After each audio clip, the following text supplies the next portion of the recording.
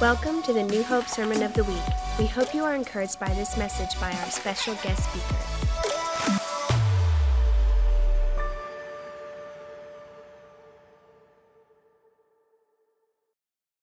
All right, if you have your Bibles, turn to Matthew chapter 7.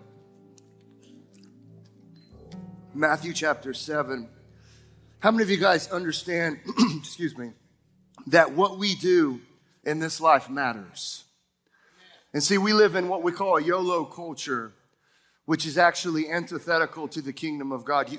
They teach and they preach on social media. We hear it. I hear it in my generation, the echoes and the whispers that you only live once.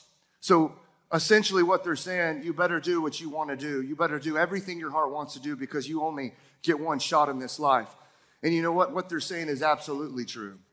We only live once, so what we do matters. But see, we're living in a culture, we're living in a day where what I like to call we're flesh junkies. If it makes us feel good, if it gives us pleasure, we're moved by that. And see, what I've understood about the kingdom of God is the kingdom of God is upside down.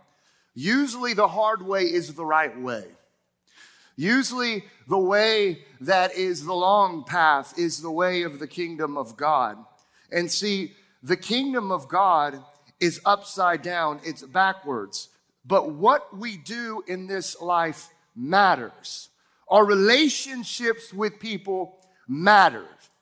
How we judge people matters. So we're going to be talking about judgment in this life, and we're going to be talking about judgment in the next life. And see, I'm not here to preach doom and gloom. I am a hope-filled preacher of the gospel. I'm a firm believer that if you ever hear any word up here from the pulpit that does not inspire hope, it is under the inspiration of the wrong spirit. All right? So this is a word that is going to inspire hope. It's going to challenge you, but it's also going to cause you to check yourself. Look to the person next to you and say, check yourself. All right, check yourself. Say it like that. Check yourself. Come on, check yourself. Matthew chapter 7, verse 1, it says this. Judge not that you be not judged. For with what judgment you judged, you will be judged. And with what measure, say measure.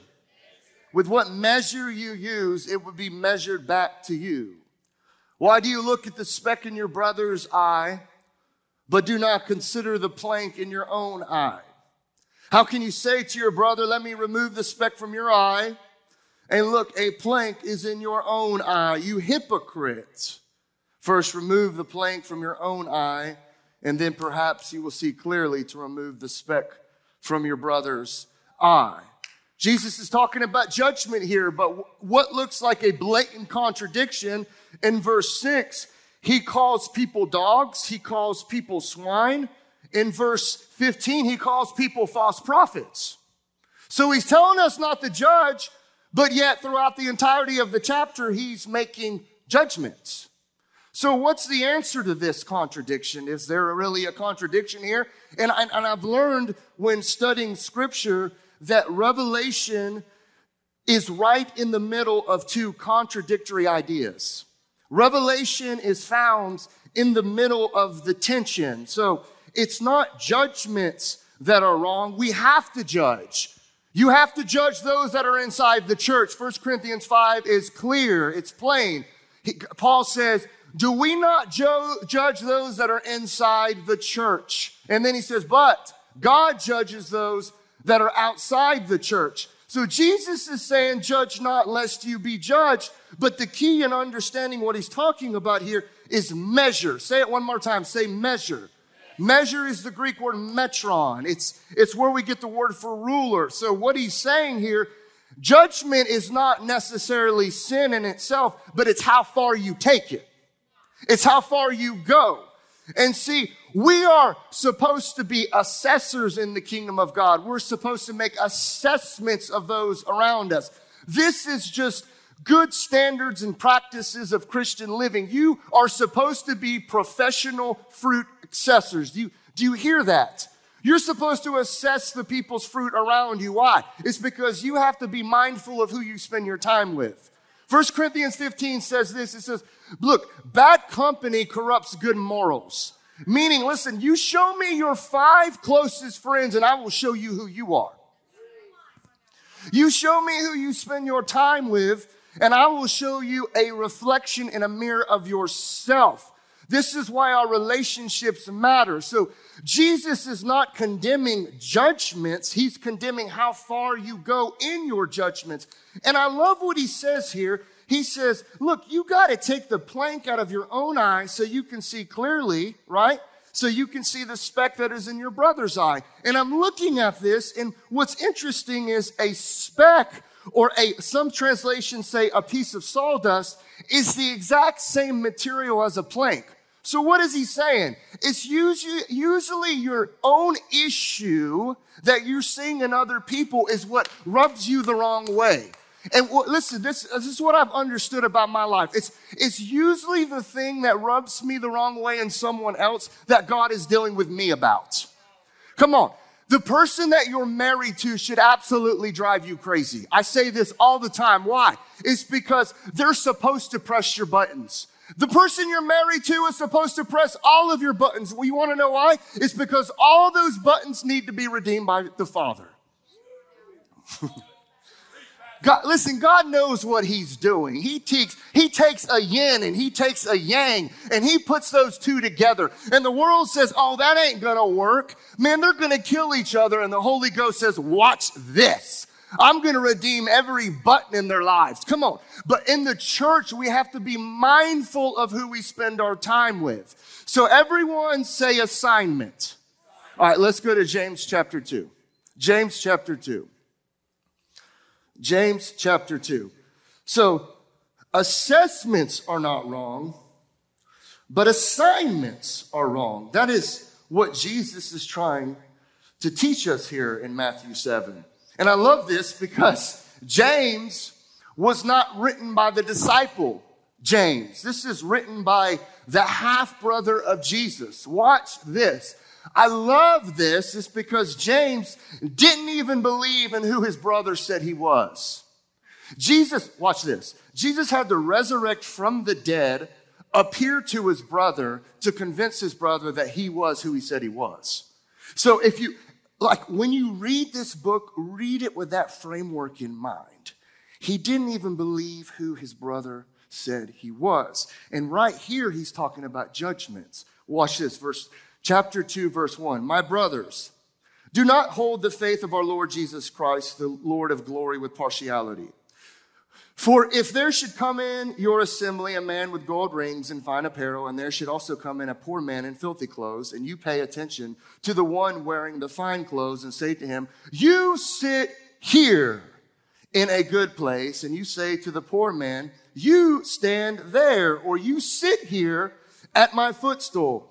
Have you not shown partiality among yourselves and become, judges with evil motives? So watch this. Judgment is not wrong. Assessing people's fruit is not wrong. That's wisdom. But it's your metron or your measure of judgment that becomes ultimately sinful. And James, he's literally taking Matthew 7 and he's taking it like a piece of steak and he's dissecting it. And he says, let me pull this apart for you and let me show you what you really need to understand about judgment. Watch this. Assessing someone is not wrong, but making an assignment of them is what's wrong. See, and as leaders, we have to be careful to do this as bosses, as pastors, because when we see a pattern of behavior, a pattern of dysfunction, we're seeing some fruit that's kind of decayed. We're seeing some corruptible fruit. And then it's easy for us to make an unrighteous judgment and for us to say, that person is never going to change. That's sin. That's sin. Because what I just did was I assigned that person. I assigned that person. James chapter 2, I said, hey, you sit over here. What is judgment? Judgment is what we do after we tell the truth. It's what we do after we tell the truth. It's where we put people in our mind, in our heart, and what we do is we assign people into prison because of a pattern of dysfunction. And see, what we do in the kingdom of God that's ultimately sin is, and we never create a way or a pathway out through redemption. Jesus Christ came into the world to save sinners, and he never told anyone that you're never going to change. This is who you are. No, the blood of Jesus Christ is the strongest, most powerful substance on the face of the earth. And this is what we need to understand about the blood. The blood takes every remnant of the decay of sin off our life. And that's how we need to see one another. We need to, listen, in the church, in the kingdom of God, yes, we need to have righteous judgment. If someone is in habitual sin, we need to take a step back because that's leaven that can influence in my life. But we never need to speak evil of that person and say that person's never going to change. We never need to make an assignment of that person that they're never going to change. It's because when we make an assignment of that person, they're never going to change. We're indicting the grace of God on that person's life. We have to understand this. It's because the world says, well, brother, you judging me? The church says, bro, you judging me? I am judging everybody in this room because God tells me to. It's how far I take that judgment. That's ultimately sin or not sin. Now, when it comes to the world, we can't judge the world. You want to know why? Because they don't have the Holy Spirit. We call sin, sin. We call fornication, fornication. We call adultery, adultery. We call homosexuality, homosexuality. We call sin for what it is, but the people in the world that don't know God, we can't make a false assignment of that person because they don't know God. They don't know any better. They don't have the standard of grace inside of their life, giving them the ability to make the right decisions. So this is where we failed as the church. Instead of being silent about judgments, we've been violent in our judgments, and we've cut off the ears of a church and of a culture we're called to redeem. Come on. We're called to be lights. When's the last time you seen that light talk? We're called to be carriers of the glory of God. I've had more people come up to me and want to be close to me, not because of the way I've preached or the way I've taught in front of people, but because of the way I've loved my family, the way I've loved my wife. That's what the culture is after. They're wanting authentic, legitimate sons and daughters of God to show them the real way. Amen? So we have to be careful about how far we move in our judgment towards one another. We are called to assess fruit, yes, but we are never called to make a permanent assignment of someone. Amen? All right, so that's judgment now. Everyone say judgment now. Now do this with your hand and say judgment later. We're going to talk about something terrifying. You ready?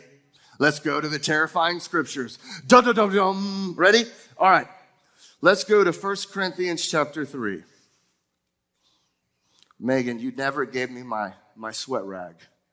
I need my sweat rag, babe. Come on. You told me you'd get me one. Huh? I need a sweat rag. It's so bright up here. Okay. 1 Corinthians chapter 3. Let's look at verse 9. Where am I out on time? I got some time? Oh, it's 10:52. Oh, yeah. All right, y'all ready? 1 Corinthians chapter 3, verse 9. For we are God's fellow workers. You are God's field. You are God's building. According to the grace of God, which was given to me as a wise master builder, I have laid the foundation, and another builds on it. But let each one take heed how he builds on it. For no other foundation can anyone lay than that which is laid, which is Jesus Christ. Now, if anyone builds on this foundation with gold, silver, precious stones, wood, hay, straw, notice how I honored Amanda for what she's been doing in this house for 8 years. That's very important, very applicable to this text. Watch this, verse 13. But each one's work will become clear, for the day, everyone say the day. Come on, everyone say the day. The day. We'll declare it because it will be revealed by fire. And the fire will test each one's work of what sort it is. If anyone's work which he has built on it endures, he will receive a reward. If anyone's work is burned, he will suffer loss, but he himself will be saved, yet as through fire. Verse 16. Do you not know that you are the temple of God and that the Spirit of God dwells in you? If anyone defiles the temple of God, God will destroy him, for the temple of God is holy, which temple you are. The judgment seat of Christ, that phrase, that reality that we're all going to face as believers, I'm going to unpack that in a little bit, is found in 3 places in the New Testament. It's found in the place I just read in 1 Corinthians chapter 3. It's found in Romans chapter 14, verse 10. And it's found in 2 Corinthians chapter 5. In every place, bro, you are amazing, man. Can I have this? It's going to be anointed when I give this back to you, bro. I promise. Come on. Thank you. He said, keep it. Woo! In 2 Corinthians chapter 5, in every place that I read about the judgment seat of Christ, it's absolutely terrifying. But what we need to understand is no place that is written has the word sin involved. See, sin is dealt with by the blood of Jesus Christ. Watch this. The sin that will send us into an eternal separation from God is the sin of the blasphemy of the Holy Ghost, which is rejecting the free gift of grace that Jesus provided. That is the only sin that will send you into eternity forever without God, is rejecting Jesus' payment, his blood on the cross. So if you've received the blood and Jesus Christ is Savior and he is Lord, you're good when it comes to that final state, your reality forever in eternity. You're good to go. But there is another judgment that I just read about. And it is the judgment seat of Christ. And Paul says, we just read it in 1 Corinthians chapter 3. He says, we're going to be judged by our works, good and bad. Everyone say bad. That is not what we think like bad. Oh, that stinks. Oh, that sucks. Whatever. That is literally the word worthless. Everyone say worthless. Your worthless works. What is Paul saying here? What kind of works are we going to be judged by as believers before the judgment seat of Christ? See, this seat is the Greek word bema, not bama, all right? It's bama, bro. No, it's bema. And it has to do with an Olympic stand where they would step up before a council of judges and examiners, and they would receive a reward. So this is a place for rewards, but it's also a day of reckoning. Romans 14:10 says, we're going to give an account. Everyone say an account. This is interesting because it's the Greek word logos. It's where we get the word. You ever been in a service in a church where everyone's like, anybody got a word? Anybody got a word? Anybody got a word? Okay, watch this. The last time you're going to hear that is going to be from the mouth of God. You're going to stand before him and he's going to say, you got a word? That's what it says.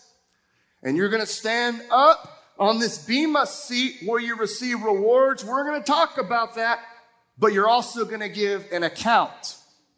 This is where it's terrifying.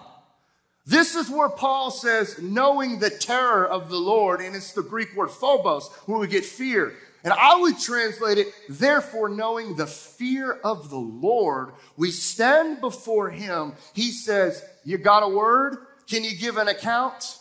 Can you give an account of your life? And we stand before him. And this is the thing.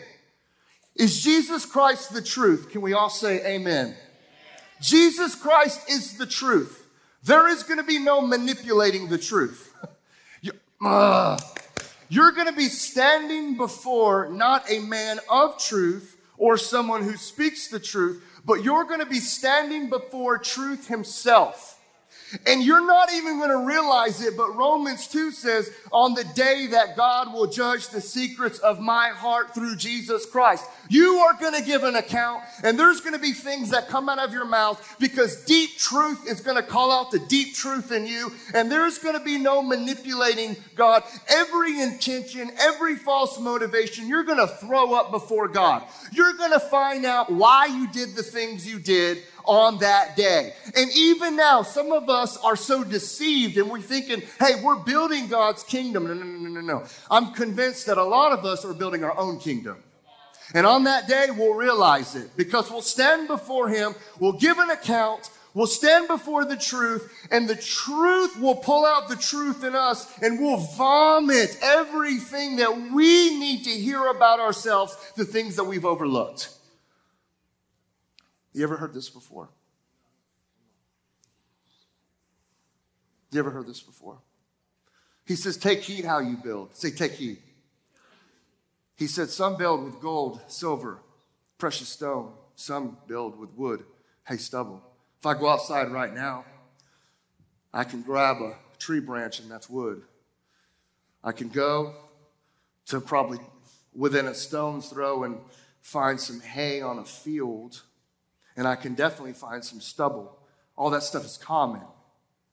All that stuff is everywhere. That stuff's going to burn up. But what's gold, silver, and precious stones have in common? They're hidden. They're hidden, and they're precious, and they're valuable. And these are the things that we're going to receive a reward for. And you think we don't serve a generous God? We serve a generous God. He said that if you would give a young person a cup of water, by no means shall you lose your reward. I'm telling you, the way we serve is so important in this life. Amanda, 8 years, faithful, running ProPresenter, making sure everything is where it needs to be in the service. You shall by no means lose your reward. These are the hidden things that nobody knows about. Listen, the intercessor that has woken up at 3 o'clock in the morning and nobody knows your name because you don't have a Facebook page with apostle in front of it or prophet in front of it, but you're just a faithful intercessor that gets up at 3 a.m. making intercession for the saints, not getting up until you feel a release in the spirit. You will by no means lose your reward. The one that goes under the bridge in South Knoxville off Broadway day in and day out and serves the homeless people, and you're not putting it on Facebook or on Instagram and you're not making a video recording of it. You're just doing it because the love of Christ constrains you to do it. You by no means shall lose your reward. I'm not going to get a reward for what I'm doing right now. You want to know why? I'm already receiving my reward because it's public. This isn't gold, silver, precious stones.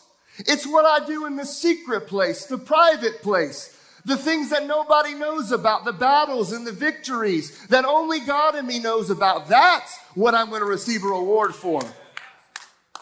This is 10% of what we do as men of God.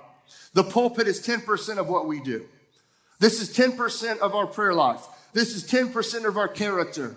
This is what you see on Sunday morning. It's the other days that count for what a man of God or a son of God does. Why did he say this, though? He starts out the chapter by saying, watch this. You are God's field, and you are God's building. Look to the person next to you and say, he's talking to you. Paul says you are God's building. What is he saying here? He's talking about building. He's talking about a foundation of Jesus Christ. He's talking about precious stones. But in the beginning of the text, he says, I'm going to give you a clue in understanding this. You are God's building. You are God's field.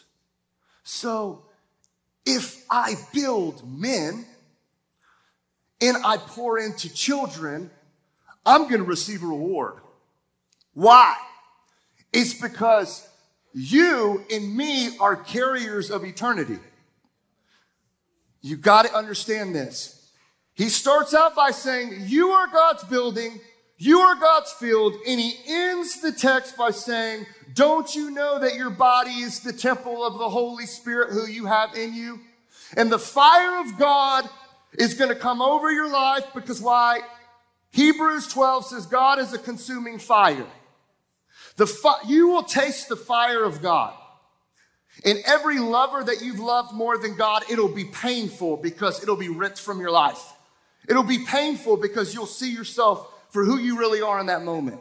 Every idol will be burned from your life, but everything that's from God will stand the test of God. Uh-oh.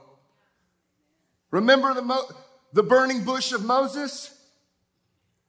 Remember where Moses saw the bush, but it was not consumed by the fire? This was prophetic of 1 Corinthians chapter 3. Why? It's because it was the ministry that God gave Moses. Therefore, it was not consumed by the fire. It stood the test of the fire. So if it's a ministry given by God, it will stand the test of God. And guess who else will stand the test of God? You, if you have the Holy Spirit in you, because God cannot extinguish the God in you. And you will stand before God. The fire of God will blow over your life. And if you're carriers of God, Paul says, oh yeah, you'll be saved through the fire because you have the substance of God. Come on. You have the substance of God. God ain't going to put out the God in you. But the things you've built with your hands, those are the things that are going to be tried. Listen, I'm in a place in my life where I could care less about building programs. I could care less about building churches. I want to build people. Because people will stand the test of God's fire. You are God's building. You are God's field. You're carriers of eternity. And if I spend my time building you, and if I spend my time building the gold, the divinity in you, and the silver, the redemption in you, and the precious jewels, the things that are worthy in you, the presence of God will sweep over my life, and he'll say, that's what I'm looking for. Come on, Isaiah says, behold, here I am, and what? The children you have given me. On that day, that's what's going to matter, is I'm standing before God, and God says, hey, son, give me a word, give an account. And the things about my life, I'm going to confess that I never wanted to confess, but it's going to come out of my mouth. But also, I'm going to receive a reward when the children that I've built, and the sons that I've been poured into, and the daughters that I spent my time pouring into, God says, that's what I'm looking for. Behold, here I am, and the children you have given me. The terror of the Lord, the fear of the Lord. When's the last time you've heard a message on this? It's a good thing, though. It's a good thing because we have to test ourselves to see if we're still in the faith. How do you know if you're building God's kingdom of your own? How do you know? Can I tell you what I've learned? If you're seeing transformation in the people around you, you're building God's kingdom. But if you're seeing frustration within you, you're building your own. If you're seeing transformation in the people around you, if they're changing, if they're having encounter with Jesus, you're building God's kingdom. But if you're feeling frustration within you, you're probably building your own. You're striving. And see, works are good. Oh, brother, we're not saved by works, but we're saved for works. By grace we are saved through faith. It is not of ourselves, it is the gift of God, lest any man should boast. Created in Christ Jesus for good works. We are God's workmanship. We're created for good works. We're created to build. We're created to build families, to build children. Listen, I don't care if I have a mega church of 5,000 people. If my family hates me, I'm a failure.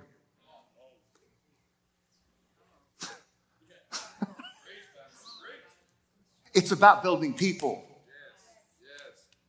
It's about pulling divinity, redemption, precious jewels out of people, and you stand before him on that day, and it's going to be in mercy. 1 Corinthians chapter 13, almost done, just a few more minutes. 1 Corinthians chapter 13. I think it's verse 12? Perfect. For now we see in a mirror. Say, see in a mirror. Say dimly, but then face to face. Now I know in part, but then I shall know just as I also am known. I love King James. It says, I shall know fully, for just as I am fully known. You know what this is talking about? That day. We see in a mirror dimly right now. We don't see clearly. You're still deceived, thinking that a lot of things you're doing are good and God's behind it. And I think a lot of us start out with God, good intentions, but then we move into the flesh. We move into the flesh. We start out with building God's kingdom. We move into building our own. We taste success. We taste money. A bunch of people come. We get notoriety. We get fame. And then what starts out innocent and pure and of God turns corruptible in the flesh. And see, we see dimly now. But then it says, but then we shall see face to face. Say face to face. Face to face. And watch this. It says, and I shall know fully just as I am fully known. Watch this. What's the coolest thing that God could ever look at? Answer that question. Himself. It's you. You are the Imago Dei. You are the image of God. The coolest thing that God could ever see is a mirror.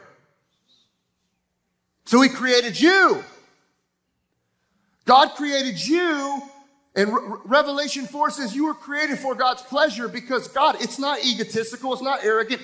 God is I am, and he says, I want to look at myself. So boom, the image of God. Here you are. And we stand before him, and we see him, and he sees us, and watch this. The fire of God comes. We receive rewards for generosity, for our deeds, for how we handled our possessions, how we handled our talents, our words we spoke, the assessments, the assignments. It's all dealing with people, always dealing with people, always dealing with the heart of God. And we'll look at God, and I can't prove this, but I think there'll be a screen that comes up. It'll either be in God or we'll see it in heaven. And the reason why we'll have tears is because what could have been and what should have been in your life, you will see it.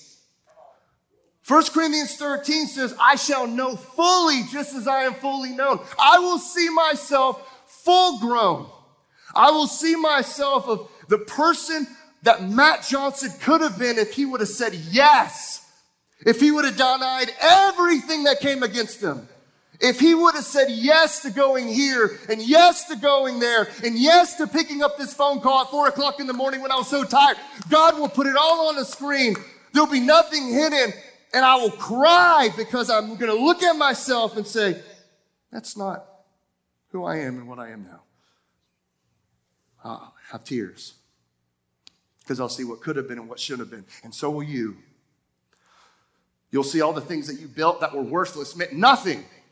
And you'll see all the people that you should have ministered to that you looked the other way. Come on, I'm not trying to condemn you. All the people at a stop sign, well, they're homeless and they're going to spend it on drugs. It doesn't matter what they do. If God says give, you give. It doesn't matter. It's not up to you. It's up to them and God. You're not the homeless police, you know? Come on. And we'll see it on the screen and we'll cry. And tears will come. But you know what the scripture says? Remember, we're at the judgment seat. Say judgment seat. Watch this. I'm going to end in 5 minutes. The judgment seat has mercy. Say mercy. So you'll be judged in mercy. And the hand of God will come and he'll wipe away every tear from your eye. He'll wipe away every tear from your eye because you'll see what could have been and should have been. But God's like, you're my son, you're my daughter. It's all good because now you're in front of me. It's all good. Say it's all good. Okay, let's go to where it's not all good. Revelation 20. And I'm going to land here. Revelation 20. Are y'all with me? Revelation 20. This is where you don't want to be. Revelation chapter 20, verse 11. Revelation chapter 20, verse 11 says this. Then I saw a great white throne and him who sat on it, from whose face the earth and the heavens fled away, and there was found no place for them. And I saw the dead, small and great, standing before God, and books were opened. Another book was opened, which is the book of life. And the dead were judged according to their what? Their works, by the things which were written in the books. Verse 13, the sea gave up the dead that were in it, and the death and Hades were delivered up the dead who were in them, and they were judged, each one according to their works. Watch this. If you disagree with me on this, you can reach me at tom@newhopeonline.com. tom@newhopeonline.com. Gotcha. I know you're watching. Watch this. Judgment seat of Christ is for believers. Say believers. Why? Because Jesus is seated on mercy. The blood of the new covenant, the high priest dipped his blood and sprinkled it 7 times on that mercy seat. So did Jesus spill his blood 7 times on the cross. He is the high priest who has passed through the heavens. Come on. And he's seated on the mercy seat. And that is the standard in which we're judged. We are judged in mercy. James 2 says, for judgment will be merciless for those that have shown no mercy. But for those who have, guess what? Mercy triumphs over judgment. That's where the tears are wiped. But on this day, at this throne, my question is there 2 thrones? It says great white throne judgment. You don't want to be there because it says that the people that are there are judged and they're cast into the lake of fire. This is not a doom and gloom message. I'm building a bridge here, okay? What if, say what if? What if Jesus is always seated on the mercy seat? Always. And for those, watch this. Everyone look at me right now. God, I'm acting like PT. Everyone look at me right now. It's the Spirit on me, bless God. Come on. What if that the judgment seat of Christ, James chapter 2, where it says, for judgment will be merciless for those that have shown no mercy. What if those that rejected the mercy of Jesus their whole life, Jesus gets off the mercy seat and gets on the great white throne judgment? What if Jesus says, there's nothing I can do. I cannot judge you in mercy because you rejected it. And see, watch this. This great white throne judgment, students of Scripture, there's only one other designation for that throne, and it's in Hebrews chapter 4, come boldly to the throne of grace. So what if those that have rejected mercy and grace, Jesus says, there's nothing that I can do. I can't judge you in mercy. I can't judge you in grace. He comes off the judgment seat of Christ and he sits on the great white throne judgment and he says, my hands are tied. It's not what I did. It's what you did. What if? Everyone stand up.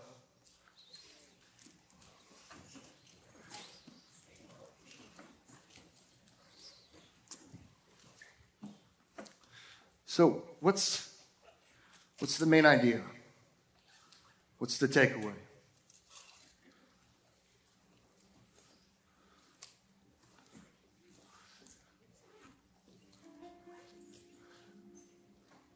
What we do matters. Can we say amen? I have been in a place, you can ask my wife. It's not a place of performance. I hope it's not, gosh. But it's a place where, like, I'm watching everything that I do and every person I minister to and every opportunity that comes my way because I don't want to answer for missing it. Yes, it'll be in mercy. God is a merciful judge. He's a loving Father. But we are going to give a word. We are going to give an account. We're going to give an account, watch this, our possessions. Do not store up your treasures on earth where moth and rust do destroy, but store up your treasures where? In heaven. Our possessions, our words, what we speak about our brother, what you speak about your spouse, what you speak about your boss, what you speak about your pastor. Could you imagine if your pastor, your boss was there with you before the judgment seat of Christ, seeing on the screen all the things you said? You're like, I don't know who that was. I don't think they're going to be there. I think it's just you and God, you and God, you and God, you and God. But our possessions, our words, watch this, our opportunities, say opportunities. These are the open doors of ministry. These are the open doors of grace that we have for this church around this community. I don't want to miss it as a church. Whatever God asks us to do at New Hope, I want to do it. Matthew 25 says also there's a corporate judgment too. It's plural. Won't get there yet. Opportunities, our possessions, our words, and also our talents, our gifts. What God has put in you, you are responsible for. You will never be responsible for what he did not give you, ever. But you will be responsible for what he did give you. Thank you for joining us for the New Hope Sermon of the Week. For more information about this podcast or other resources, visit newhopeonline.com.